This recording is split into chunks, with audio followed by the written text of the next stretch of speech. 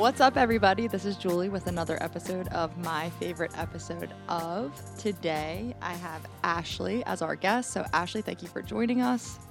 Thank you so much for having me. Of course. Ashley actually has her own podcast called Geek History Lesson. So, before we get into the show and episode that we're going to talk about today, can you tell everyone a little bit about your podcast? Yeah, so Geek History Lesson is a show that I've been doing for 5 years. We have almost 300 episodes. I co-host it with Jason Inman. We take one character from pop culture that you need to know about and teach you everything in about an hour. So we're at 300 and we haven't run out of topics yet. We're doing great. That's awesome. So everybody check it out. I'm assuming you're on all networks like the like iTunes, Spotify. Everywhere podcatchers can be found. Awesome. All right. So today we are going to be talking about an episode of the show MASH, episode 7 of season 3 called Checkup. So I'm going to be completely honest with you. This show was one of these one of the shows that whenever you're like scrolling through channels, you always see it. And for me, it was like I've never actually put it on, didn't even know what it was. Like for some reason in my head, it was like a game show. I don't know why. I think I just like made that up in my head. Like, oh, it's just some like game show, and just never watched it. So when Matt told me that that's what we were going to be talking about today, I was thinking it stood for something. Like there was a show that I knew what it was, and he was just like putting it in acronym form. But no, it was the show MASH. I mean, it does stand for Mobile Army Surgical Hospital.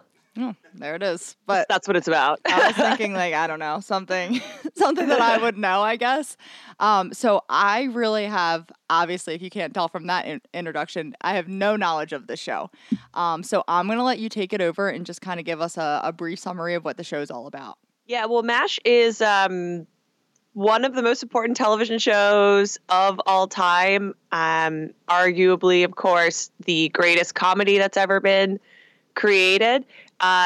It started in 1974, and I believe waited until 1983, when 11 years, maybe started at 72. I don't know, but there's 11 seasons, and it's based in on the Korean War, which only went 3 years. It's the Alan Alda vehicle, and it focuses on a mobile army surgical hospital and their hijinks. And I know that doesn't sound hilarious, and I did mention that it technically falls into the comedy category, but it was one of the first shows that did things like introduce darker humor, tackle complicated subject matter through a humorous lens. It does become a little more serious and a little drier in later seasons, but the first 3 seasons were the most comedic. They had the OG cast, and then after season 3, a bunch of actors didn't come back. Some of their characters died, some of them didn't, and we basically get introduced to an entirely new cast. This episode is the one that is colloquially known as Trapper Gets an Ulcer, and it's basically between this and the episode of Far Beyond the Stars of Deep Space Nine for my favorite TV episode, and I thought this would be more of a surprise, which is why I picked it. Definitely a surprise, but as I've said on previous episodes, it's kind of nice to branch out and watch stuff that you never thought you would actually watch. Totally. So it was a pleasant surprise, I guess we could say, because obviously I had no idea what this show was about, being that I thought it was like a game show. And I think I just always thought of, I don't know if this was like a game that you played when you were a kid, but we used to play this game called MASH, and it would be like telling your future of like what if you're going to live in a mansion, who you're going to marry. So like maybe that's why I had it like built in my head that it was some sort of like game show, but I was obviously way off. So can you tell me why this is your favorite show and why you picked this episode in particular? So just from a writing standpoint, the show is incredible, and even by modern standards, it's really, really solid, and it really holds up. Some of the early episodes do that weird problematic Hollywood thing of everyone who's kind of brown gets to play a Korean person. Mako shows up as 5 different characters. Okay. But for the most part, they do tackle a lot of social issues that were not being tackled at the time. There's an episode about homosexuality and from the characters, from Hawkeye and Trapper's perspective, it's not a big deal. They want to be accepting. They want to be helping. It all comes through this weird drunken lens of like low grade misogyny because they are all trying to get off all the time. But I think it has a lot of really important things to say. And then if you look just from a writing construction perspective, there's a joke every 3 to 5 lines, and that's hard because the structure of a joke is set up, punchline, set up, punchline. And so to have that be the device upon which you're building your narrative, then to have it make any sense, like they're driving the continuity of the story forward, I think is really, really powerful. And Hawkeye Pierce is just one of the all-time great television characters. There's not much to be said for continuity. Like you said, the Korean War was only 3 years long, and I think there's 5 Christmas and New Year's Eve specials. So it's not like anyone was really worried about it. But the arc of his character from the beginning of the show and where we meet him to where we find him at the end is pretty powerful. There's a joke that you may have heard that's the baby is a chicken. That's from MASH. MASH has set up so much of what pop culture is, and every sitcom that's come after it is kind of between this and Cheers, which one they're copying. And I like this episode in particular because my favorite character is Trapper John. He was only there for the first 3 seasons. And then Wayne Rogers was told that it was going to be like a co-star. It was going to be like him and Hawkeye as the lead characters. But it becomes pretty evident beginning in the first season that like this is the Alan Alda show. Then he starts writing and directing and like really getting in charge of things. So Wayne Rogers basically got mad and left. And for me, that's a real bummer because he's replaced by a character named BJ, played by Mike Ferguson, who is really, really good. But just Trapper brings like an element of danger because he's just as good as Hawkeye. He's just as smart as Hawkeye. But he might punch you in the face, and Hawkeye would never do that. So like he brings a real edge to the show that I think especially under Colonel Blake is really like a secret sauce. And when he leaves, he kind of just quit and never came back. So the first episode of season 4 is all Hawkeye and BJ trying to drive to the airport to say goodbye to Trapper. And his bond with Trapper is so strong, and they never get a real goodbye. So the goodbye that we see in this episode that winds up being reneged due to a technicality, and because this is only season 7 of like a 30-episode season, is the only real goodbye that we get to this character. It's the only real send-off. So I find it to be really meaningful. And then Wayne Rogers actually died a few years ago on New Year's Eve. And this was the episode that we watched to commemorate him because it's such a beautiful goodbye. Yeah. And Trapper is the one that had the stomach ulcer, correct? Yes, he's the blonde one. Yes. Okay, got it. And then so that was a great summary of why, you chose this and why this is your favorite show. I don't know if this is for my friends that listen to this podcast. I know that they didn't know shit about this show. So you kind of gave it like the full picture of like what's going on. Could you give a summary of what this particular episode is about? Yeah, so this episode is super easy to sum up. They're all getting their physicals, and the officers, most of the characters in the show who you meet who are doctors, even though they were drafted because they're doctors, because they're specially skilled, that means they get to be officers right away, as opposed to enlisted men. So most of the characters are officers. All the officers are giving physicals to each other because they're all trained doctors.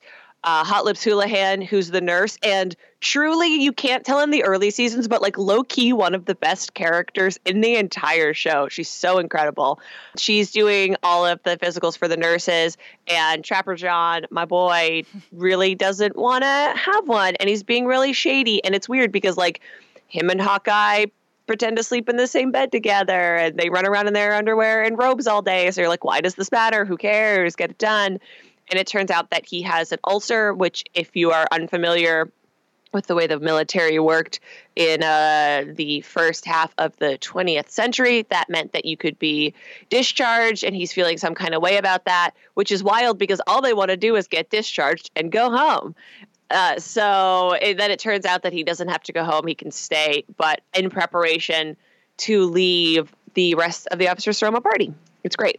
I wrote down, and this was in the beginning, but I'm going to be very bad with names. So I'm going to need you to say Sure. what the names are because I only got down a few names, honestly. I'm assuming, so is Hot Guy the one that was... Hawkeye's the lead, so that's Alan Alda, really skinny, really tall, dark hair. Okay, so the one that wanted to bathrobe. be the doctor for the woman. Yes. Okay. So him and the guy with the stomach ulcer, Trapper. I'm like, I can't remember names. I should have wrote these down. They are doing like a toast with like, I'm assuming it's just straight liquor. Yeah, they brew vodka and they have a still in the swamp, which is their tent. So they make martinis a lot. That's like their whole deal. That's like their main drink, yeah.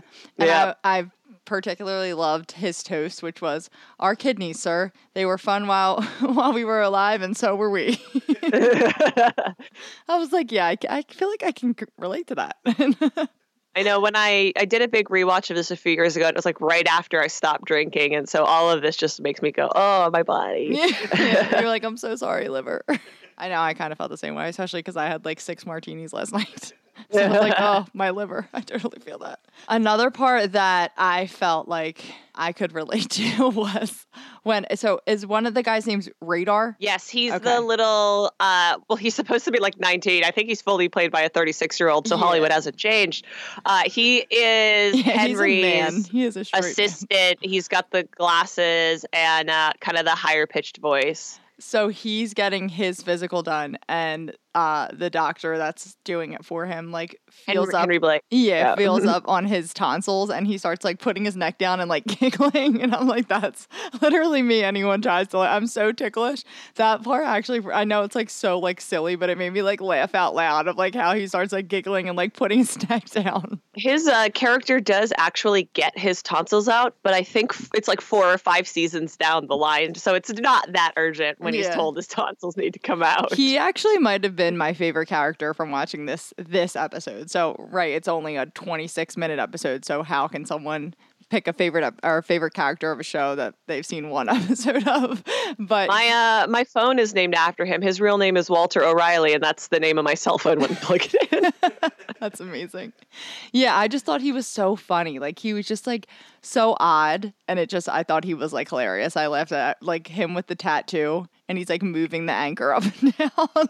He's one of the only characters who actually came over from the movie. So MASH was originally a movie starring Elliot Gould and my countryman Donald Sutherland as Hawkeye and Trapper, and they only took over a handful of actors, and one of them was Radar. And actually, Father Mulcahy, the priest character, was played by Rene Auberjonois of Deep Space Nine fame, who just recently passed away.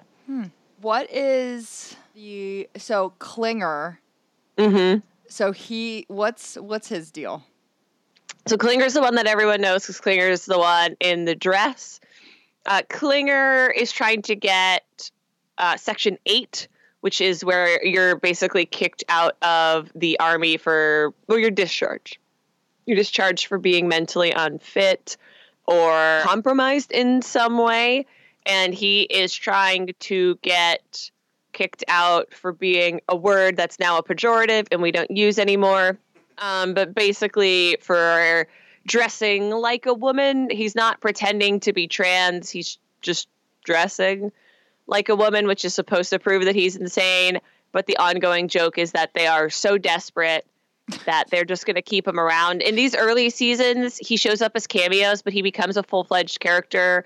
Later on, he marries the woman who goes on to play Keiko in Star Trek The Next Generation and Deep Space Nine, who's Mulan's mom now in the live-action movie. Okay. So, yeah, I was wondering, because it's hard to sometimes think of the time of when it was made versus like today's time, right? So yeah, that's why I was like, I don't know if this is like legit or if this is like their way of humor of being like, at this time it would be so crazy for a man to dress like a woman, so that's what he's doing to get out, or if it was like, nope, that's his sexuality, you know what I mean? Like it was like one of those things where like I was trying to understand of like exactly what you said, like was he doing it to try to get out of being, in the Army, or was he doing it because that was who he was? So thank you also, for putting that up. You also have to look at it right through the lens of like this season of the show was made in the 1970s and it's set in the 1950s because that's when the war was, right? Like they made it in the 70s as an analog for Vietnam, but it's set during the Korean War. So like we're jumping like 2 time periods. So this was a period piece, right? Even when it was like Grease was technically a period piece when it was made in the 70s because it was set 20 years earlier. Got it. Right. So I got the scoop on him. I'm like trying to go through my notes of like trying to understand who each person is. The one conversation that the blonde, and I guess I'm assuming it's her boyfriend, have about her being fat. Yes. Like amazing dialogue. There's a lot of conversations about whether or not Hot Lips is fat. She's not. Yeah. She's not at all. Like not at all. But so that guy, his name's Frank Burns. He's Hawkeye and Trapper's other roommate, and he's married. But he promises Hot Lips that he'll leave his wife and that they'll be together, but it never happens. Interesting. Yeah, and he leaves later on and is replaced by another character as well. He's replaced by Charles, I think in season 7. But he sticks around a little longer than Trapper. Yeah, that whole dialogue between them of him being like, well, you're not slim, but you're not fat. Like, I'm just like, I feel like that's like a conversation with me and Kenny, which Kenny's my fiance. And like the way sometimes he says things, we don't really have conversations about like if I'm fat, but like the way, like that's like him trying to say a compliment, but also like don't want to overdo it. So I should probably tell a little bit of the truth.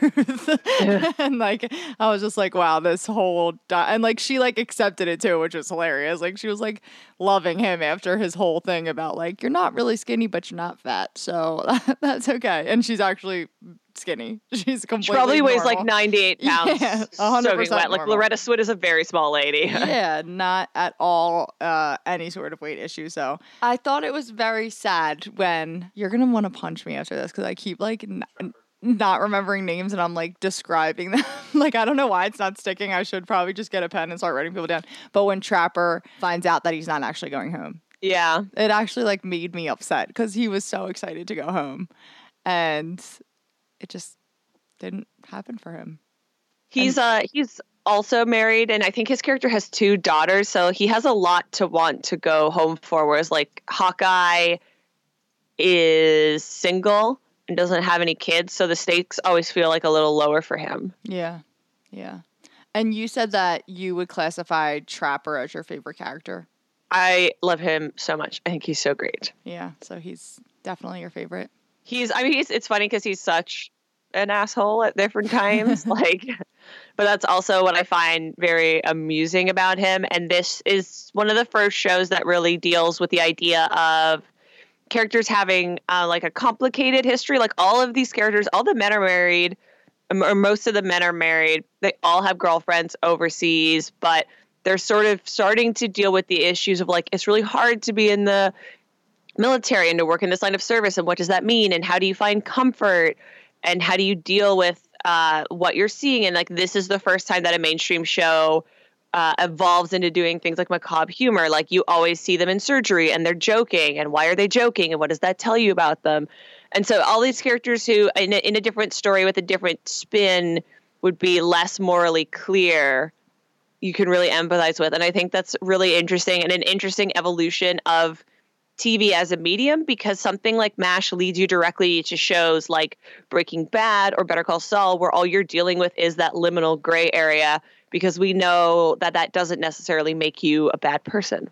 Right. And it just gives you like and I know it's a comedy, but it really gives you like a more of an understanding of like how things went down when people were in the army. And it's just like when you're not in that situation, you don't really know. Like I know we have family, like our great uncles, they were in the army, and like we found out that like, I don't know, flash forward like 60 years later, one of them had a child that nobody knew about, and it was like with someone that they met overseas. And it's just crazy seeing how common that was, I guess. And it makes sense. Like in your head, you're like, wow, what a dickhead. But at the same time, it's like they're away from their fat. Like it was the norm, which is crazy. Yeah. And then you're like, wow, I wonder what that's still like. But anyway, we're talking about a TV show. Yeah, exactly. You don't want to think that still happens. Fingers crossed it doesn't, but who knows? Did you have any specific like favorite quotes from this particular episode? Because I feel like comedies, there's so many like good one-liners that you're just like, great quote. I didn't write down any quotes because I'm not good at my job.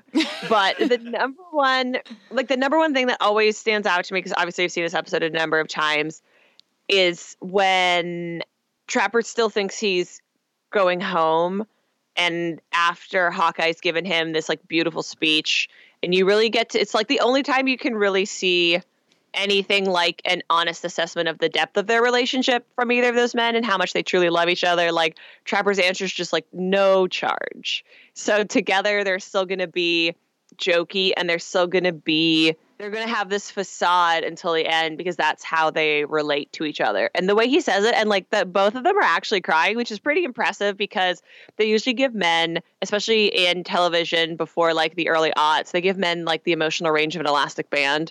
So to see that scene, I always find it really impactful, really meaningful.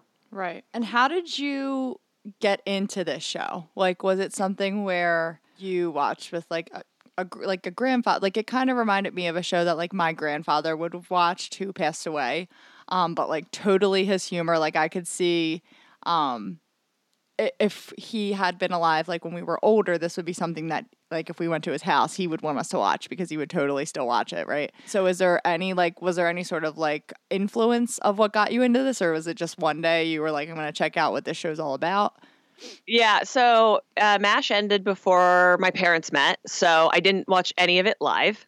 But my father was an officer in the military, and my husband is a veteran. So I'm like, cool, man, this is my jam. I know what this is about.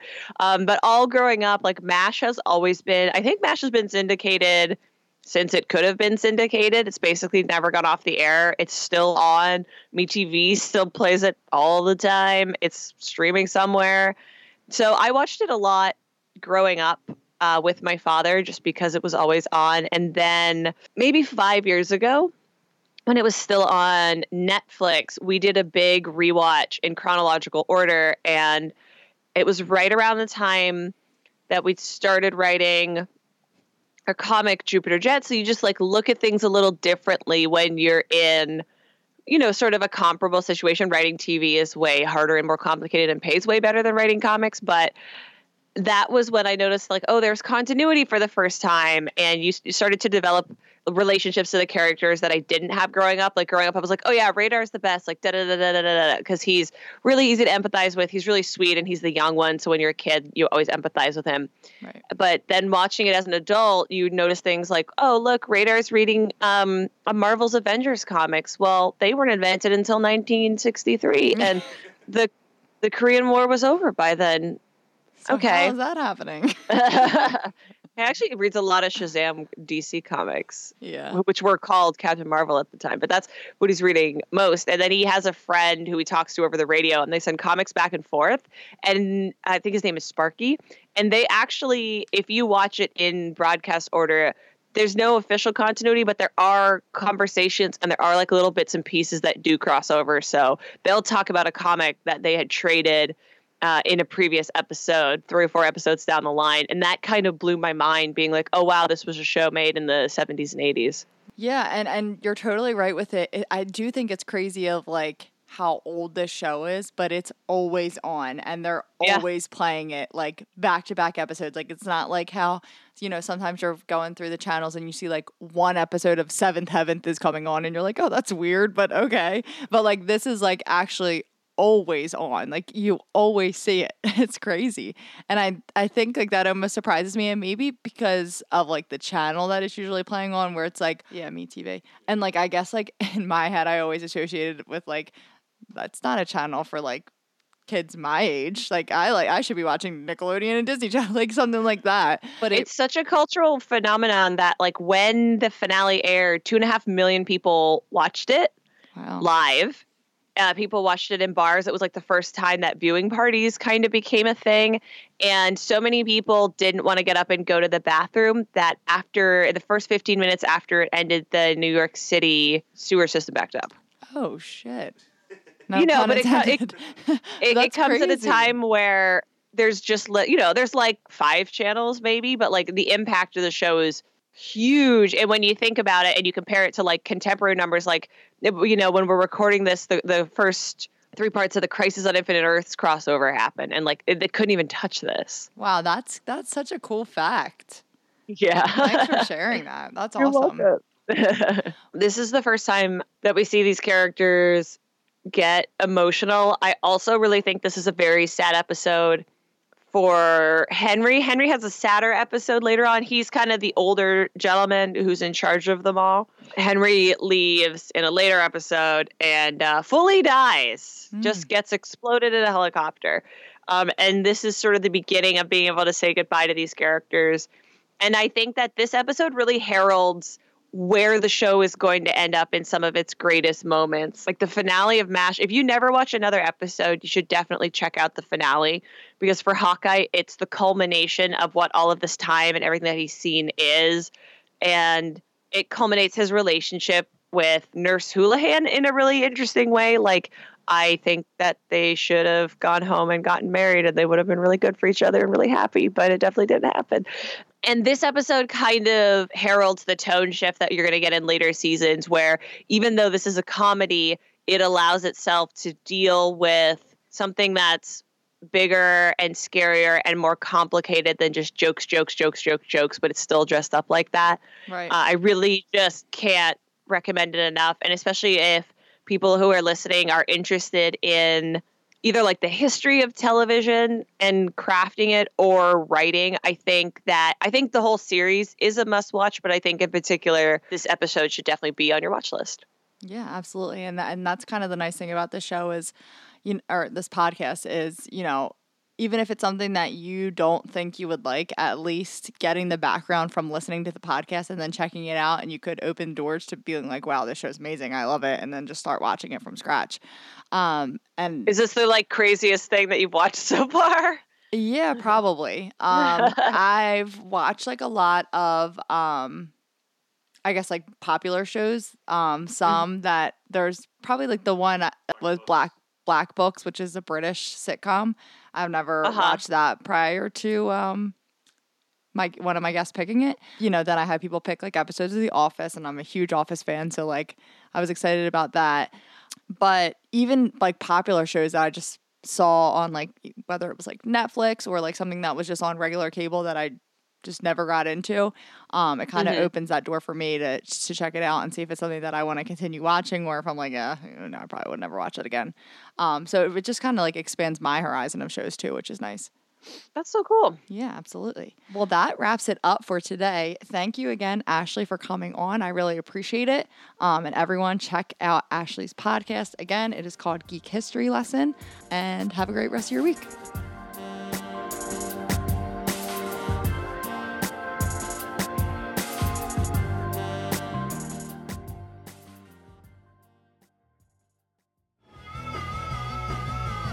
You're listening to the Geekscape Network.